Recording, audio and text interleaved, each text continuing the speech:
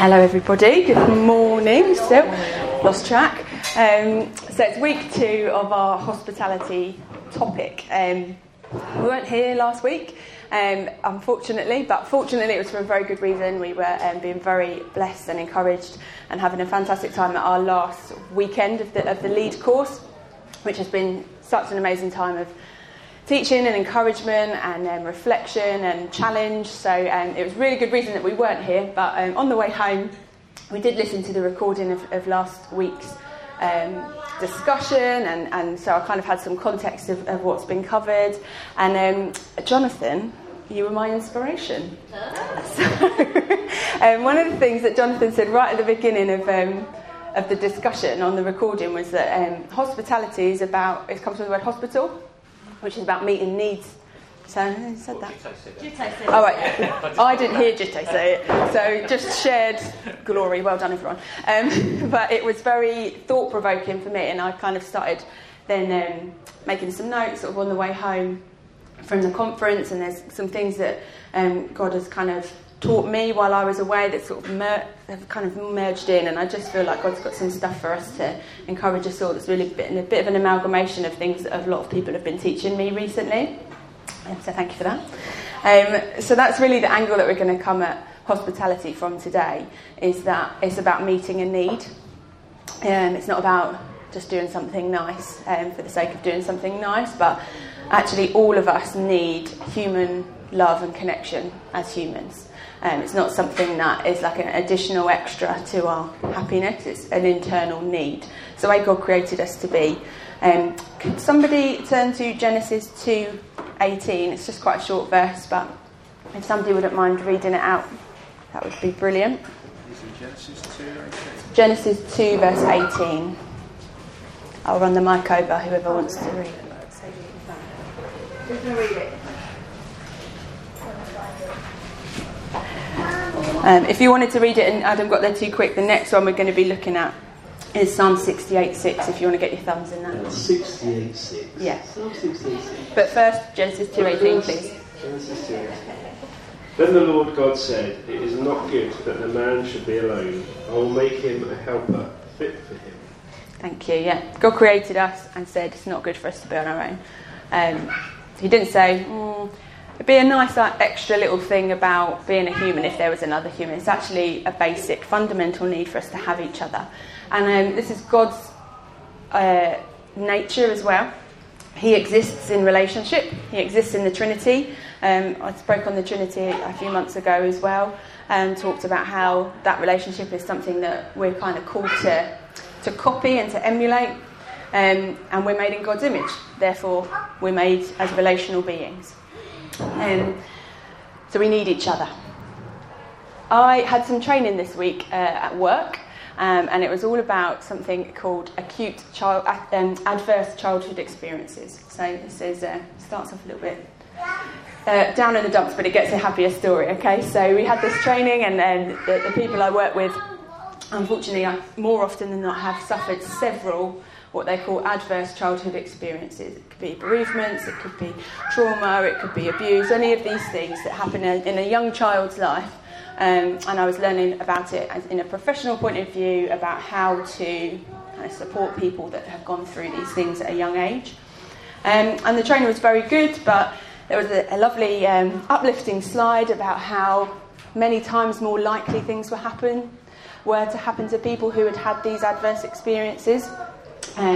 17 times more likely to go to prison, and 11 times more likely to abuse drugs or alcohol, and so many times more likely to have an unplanned teenage pregnancy. And we were all sitting there like, this is really great, I'm feeling wonderful right now. And we're just kind of hit with all these really emotive statistics about how bad things affect people. And then she says, okay, there's a kind of a solution. So the worldly wisdom, it was good, it's good advice, but the training was all about how actually it only takes one person to be a supportive influence in a young person's life to change their story. So without any intervention, they're 17 times more likely to do this and 12 times more likely to end up here and there. But it just takes one person to change that story just takes, obviously the more the better, but if there's a teacher that can see that person's worth and can support them through the difficult times that they've been going through, it changes that statistic in a worldly point of view. It's good. It was good wisdom. It was helpful. It's true. No, I'm not arguing with it, but actually the only true source of rescue and hope is Jesus. And so the worldly wisdom is we need each other. True.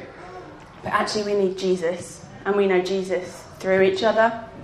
And so we experience him best in this community that we call church family, through these things of hospitality. Anyone got Psalm 68 there ready? Thank you, Sarah. Psalm 68, verse 6. God gives lovely people a family. God gives prisoners, sets prisoners free, and they go out singing. But those who refuse to obey him will live in a land that is baked by the sun. Thank you. Could you repeat the first part again for me? Sure. God gives lonely people a family. Perfect. Thank you. I've heard a lot of people kind of quote this verse to me. God sets the lonely in families. God gives the lonely people a family. I've heard people say this who have maybe lost a spouse. Younger people who are away from their families, missing their families. Will say, God puts me in a family. And I think we are in danger of sometimes going, yeah, we're family. And it's like a kind of a trite, nice idea where we say, I've got my family here, and we kind of trivialise it a bit, maybe. We just make it a warm, fuzzy feeling that we sort of say to each other, oh, you're my brother in Christ or my sister in Christ. And that's true, we should be saying those things, but do we really believe it?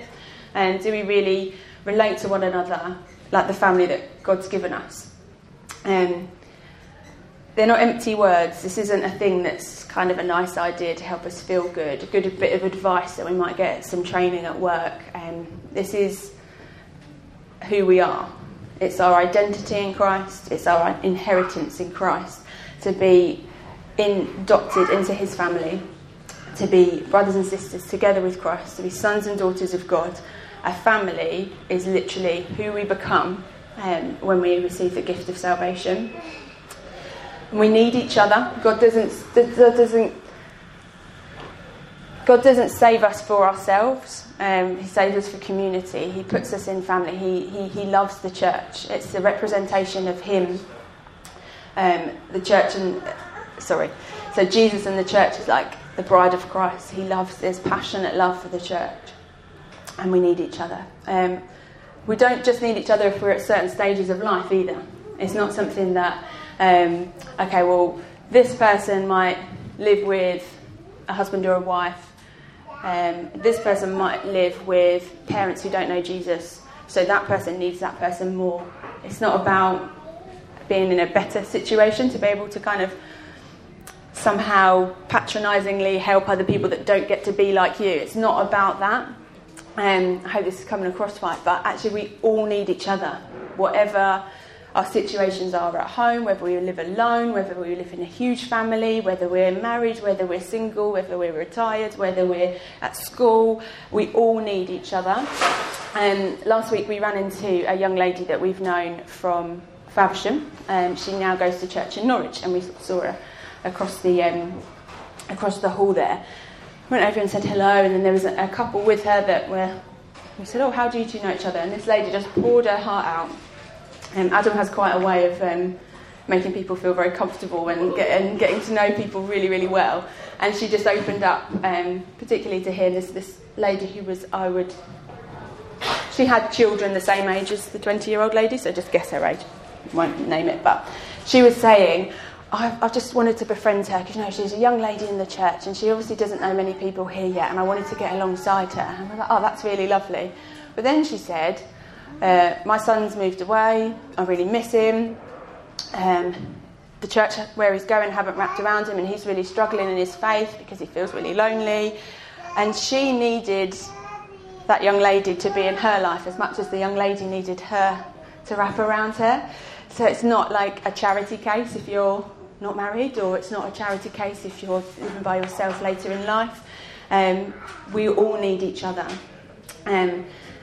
Perhaps it's just about inviting people around to have dinner together and being part of a family meal. If you're not in your house isn't set up with lots of other people to have that kind of family vibe, and your house is, maybe get that person around for dinner. Invite them on holiday, invite them to birthday parties, make them part of your family. Parents of young children might need help sometimes looking after their children, and I have so many testimonies of people in this room that have just seen that need and met it without me even having to ask, and that's just been so encouraging for me. I've experienced that. I think when Esther was a baby, Teresa particularly had like a really good bond with her, and she'd just cuddle her and be able to settle her, so I could just spend some time worshipping God without having a dead arm. And I really appreciated that. And so it's not about that person's got it all together, so let's help that person catch up with me. It's we're family. We all need each other for different reasons. It shouldn't be strained, not contrived, like I've said it before. It's not a Christian box to tick. Oh, I've prayed today, I've read my Bible, I went to a meeting, hospitality, let's get that person round for dinner, tick, done. It's part of our culture and our DNA as Christians. Maybe come over and watch the football and have a pizza. Maybe, we're heading to the beach, let's all go together. It's a beautiful day, let's head down to the beach. Here's a key, pop in whenever you like, because you and the kids have got such a great relationship. Pop in on your way home, have half an hour playing with them before bedtime. Natural in each other's lives. Sharing what we have with each other. Sharing our time, giving each other food, shelter. Not holding what we have really, really tightly. So one of our values as a church as well is about living in tents, not castles. What we have isn't permanent. It's not really ours anyway. We're passing through. So let's share it with each other. You've heard probably the saying about an Englishman's home is his castle, and this is something I have plagiarised. Natalie and Adam, don't call me out, I'll just call myself out. So Englishman's home is his castle, but I think sometimes that gets extended into an Englishman's family is his castle, and we kind of sometimes slip into that. I slip into that. I've got my family, I've got my unit, I've got my castle. Pull up the drawbridge, I've got my moat. I'm going to focus on these people. I'm going to keep them safe. I'm going to do what I can to look after my family, and that becomes our castle. But actually, that's not the biblical model. That excludes people. That's not the family that God has set us in. Let's put down the drawbridge and be open and have a life that is interwoven with each other's. We can do that through households. We can do it through running partners. It's been a real blessing recently. The experiences that I've had of those two things. So Danielle and some others have come around for households and just been there in the evening, and then Thursday night we had our second time, the three of us, didn't we? Of just sharing what's going on in our lives, praying with each other. My life's carrying on. It's not like an add-on, bolt-on. I'm still living life, wasn't I? I'm still having to do what I normally have to do in an evening, sometimes in terms of my job, and those ladies were involved in that for me. I didn't put on a show and pretend to be somebody else for that hour and a half that we were together. We're being real with each other. So when we're talking about hospitality as well, we're not talking about having like a church come dine with me or four in a bed. You know those shows where then we rate each other and let's get the best tablecloth out, what we're going to cook. Da, da, da. It's not about that. It's just about letting people see the real you and being the real deal with each other. We can really bless people without even realising it, I think. And I meant to run this past you, but I'm sure we won't mind me sharing. So Danielle's come round for households a couple of times, and it's worked out that I've picked her up on the way through, which has meant she's been there before households have started. The girls are still up. Maybe there's bedtime still to be done. There's the normal family life still to happen. And there was a part of me that's like, it's not going to be nice and tidy and present, come round, have a cup of tea, if all the snacks are on a plate, and enjoy households together. As you're going to come round and the toys are everywhere and the girls are end of the day covered in pen, hair everywhere, really tired, bit grotty, probably before bedtime. We've had to leave Danielle on her own downstairs with a cup of tea while we go off and tuck them up into bed and things like that. And I'm like, oh, like, how's this going to go? Like, is she going to feel uncomfortable? Is this going to be awkward? And then it was actually the opposite. So Danielle really encouraged me by saying how she'd enjoyed those times of just seeing our family as like with no airs and graces, with no polished finishes, no tablecloth, no scores at the end of it, but just she was just there and we were living life, and that was an encouragement to her, and her sharing that was a huge encouragement to me. I thought, thank you, God, like that's it. That's hospitality, not 3-course meal every Friday night with, you know, whoever's interesting to have some. You know that thing people say, well, like, if you had a dinner party, like, who would your 3 most interesting guests be? And it's like an icebreaker question that sometimes it's not that. It's not like, oh, who's the 3 most interesting people in the church that I want round for dinner that we can like get in with? And it's not that. It's I'll pick you up on the way through because that saves a lot of time. And sorry, we've got to do the girls' bedtime, but we'll log on after. And here's an open packet of biscuits. Do you want one? And that's life, and that's what hospitality is. I think it's breaking down that like pressure that we put on ourselves to be. I don't know what we've made it, but I think we've made it something that it's not. And it's about valuing all people as well, and valuing all the situations of life that we're in, valuing all the gifts that we've got. So valuing the gift of children and being able to have as many of you involved in their life as possible is like makes me really emotional how wonderful that is for them to have a wider family of Christians. We want to celebrate that. We want to celebrate people that are single because that's a greater gift. Jesus never got married. Jesus didn't have kids, nor did Paul. It's a pretty great place to be. It's a great lifestyle to have, and we want to embrace that and not patronise or somehow think, oh, well, we'd better look after the people that need looking after. We all need looking after, and we should celebrate all the gifts that we have and all the roles that we play in the family of the church. I've been reading a really good book at the moment that Gordon has lent me that was recommended on leave called The Elimination of Hurry. And it might seem a bit like, well, how is this related? But it is, because the book talks about how to stop being in a rush. And if anyone knows me, I lived even before, I can't blame marriage and children, I can't blame anything. It's just who I am. I'm like a bit of a whirlwind. And I lodged with a friend for a while, about 10 years ago. I'd come home from work and then I'd pack my bag and I'd go out to this class and then I'd do that and just see this person, and that's just like how I'm wired. I'm quite... And Adam says to me, just sit down. I'm like, no, I can't sit down because the washing's not hung out and da-da-da, and I just have to do everything and be everywhere. And actually, I'm getting to a point where I'm realising that that's not of God. That's something that's quite detrimental to me as a person. It's something that hinders me in my relationships with my family. It's something that causes me to get stressed and panic. And I went along to the trustees meeting a couple of weeks ago. I was so confident because I'd got home in time, we'd cooked dinner, the girls had eaten, me and Adam were eating, it was like 5 to 7, I was like smashing it, I've got like 20 minutes before I need to leave, I'm going to eat my dinner and I'm not in a hurry, and I can put them to bed, and then I can go, and great. And then I got the phone call from Chris, who I was picking up on the way. She's like, you still coming? I'm like, yeah, see you in 20 minutes. It starts at 7.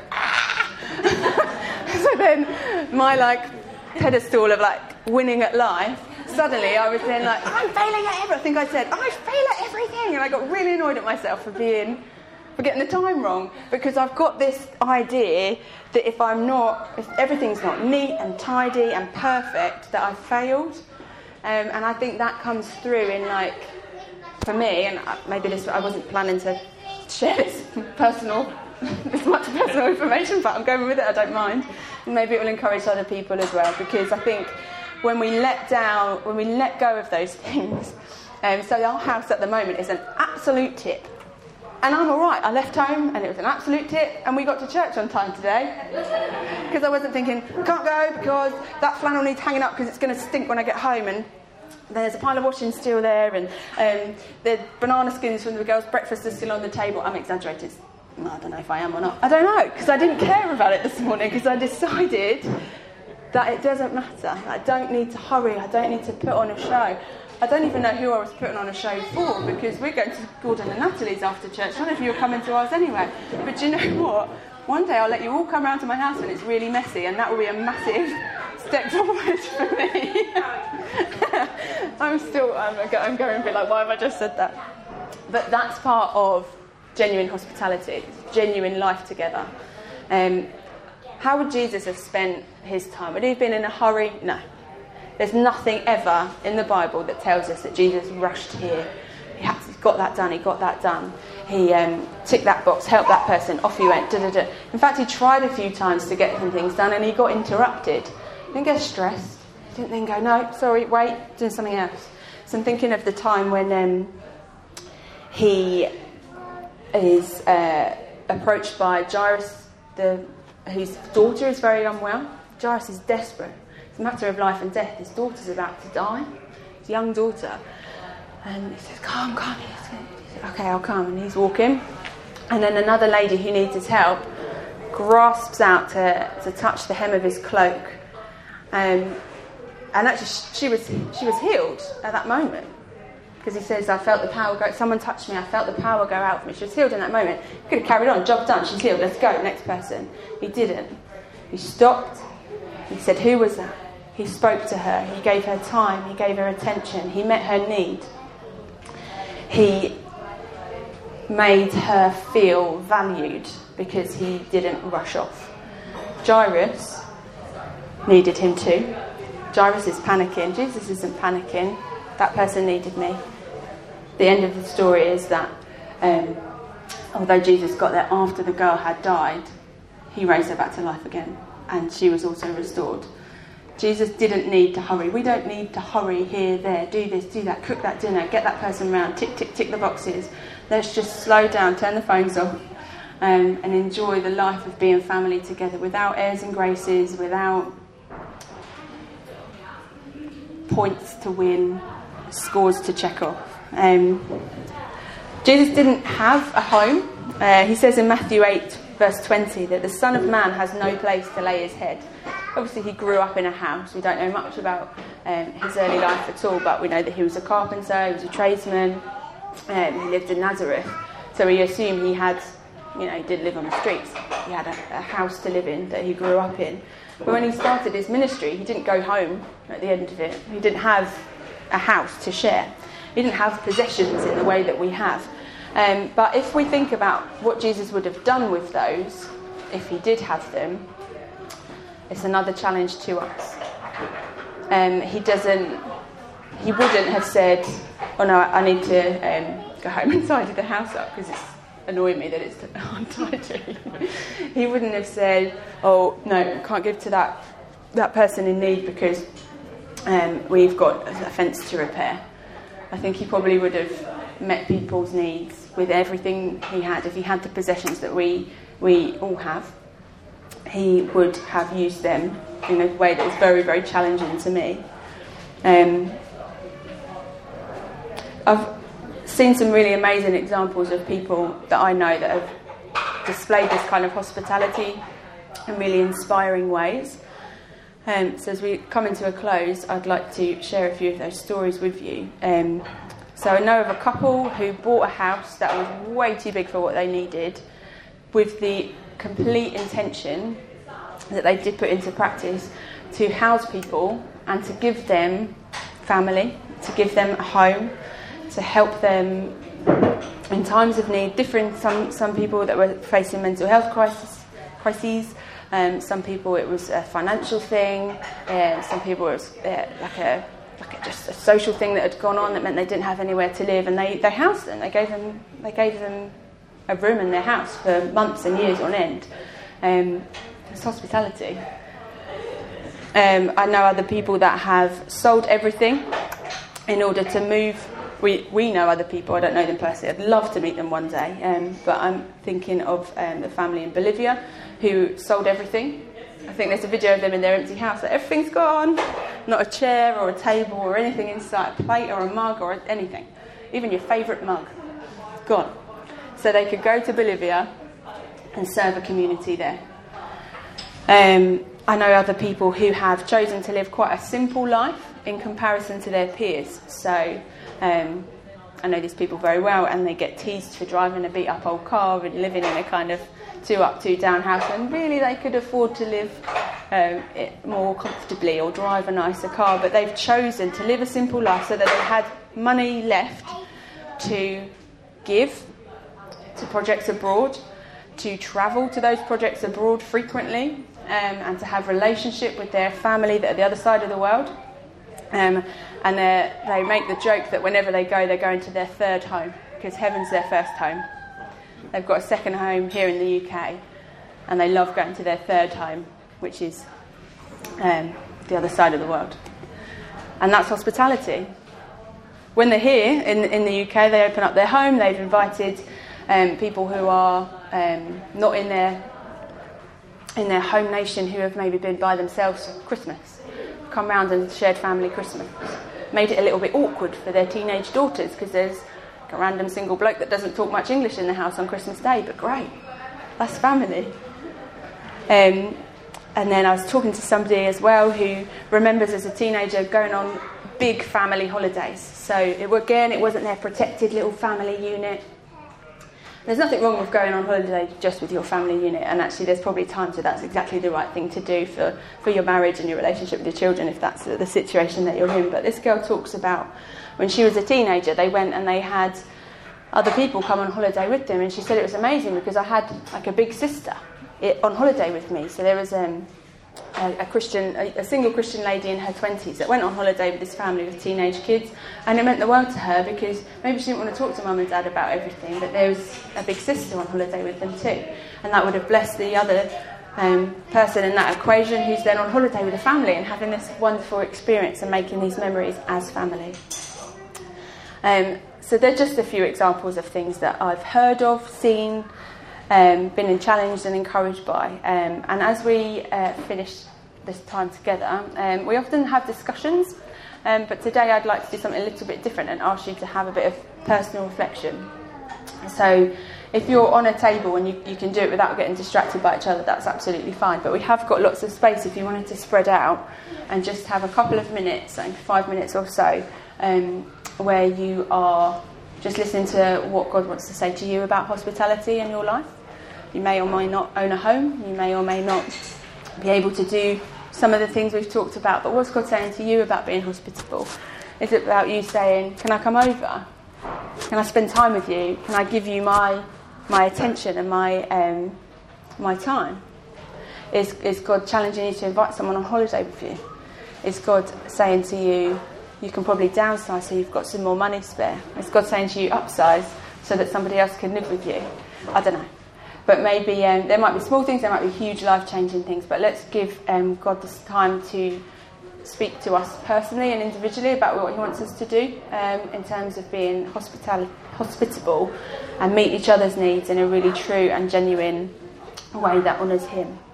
Have we got like a little song we could play in the background? Is that all right? We'll have some music playing, so you can just have that as like background. But really try and focus your attention. And if you would like to write something down and you haven't got a pen and paper, we can help. You might get a felt tip pen in the back of a colouring bit of paper, but that's fine. So if you want something to write down on, we'll grab that. Cool. I'll just pray to start that time off. So thank you, God, that you've demonstrated how to live. That Jesus, when you lived your life, you gave us something to copy. The spiritual disciplines, the ways of Jesus are things that can influence how we live our lives. Slowing down, taking time for one another, spending time for one another, sharing what we have with each other. Thank you, God, for Christian brothers and sisters who've demonstrated this so beautifully. And help us, God, to be inspired and challenged by them. And Holy Spirit, would you reveal things to us that we can change, we can take action, and we can respond to what you're calling us to do with what you've given us, with the temporary things that we have, and the way that as we pass through this world, that you would help us, God, to do that with open, hospitable hearts. Amen.